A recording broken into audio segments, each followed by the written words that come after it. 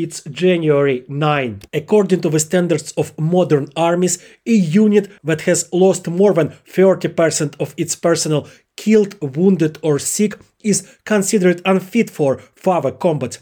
And it is not possible to simply add new soldiers in place of those who have dropped out. It does not work that way. Even experienced soldiers need to learn to work together, learn to understand each other without words, and literally feel each other. Therefore, units with heavy losses are usually withdrawn from the front for renewal. This is how the process of integrating new fighters is called. But the Russians, as far as I can see, do not have any renewals. They throw into attack units that have lost not 30, but 50 and even 70% of their personnel. No one teaches the recruits to understand their comrades. They are sent into the battle without any attempts to integrate them into the collective. Putin behaves as if he has endless reserves of people, as if he can drive battalion after battalion to death day after day, month after month. In fact, he has a very simple plan. He really needs not to lose the captured territories in the near future and try to occupy as many new ones as possible. He is confident that everything he manages to capture by next January will be his forever. Why is he so sure? Well, because Donald Trump promised that if he is re-elected, he will end the war simply by giving Putin part of the regions of Ukraine.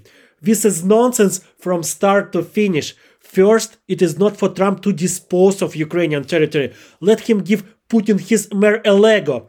Second, his victory in the elections is far from guaranteed.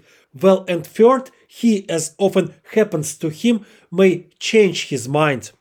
But still, all of Putin's plans are subordinated to only one event: the victory of Trump in the elections this year and his return to the White House in January next year. Once again, Putin believes that he needs to capture as much territory as possible this year because he is confident that everything he manages to capture, Trump will allow him to keep for himself. For Putin, this war has turned into a race against time, and he is confident that he is winning it.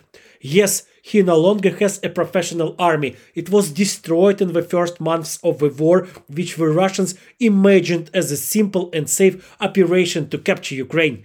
Yes, Putin's new army is already running out. All those hundreds of thousands of civilians who have been forcibly driven into the army, whom Putin has long since stopped counting. But he still has millions of Russians who can be mobilized and sent to the trenches, and when Trump will come to help. This is Putin's entire plan. There is no other one.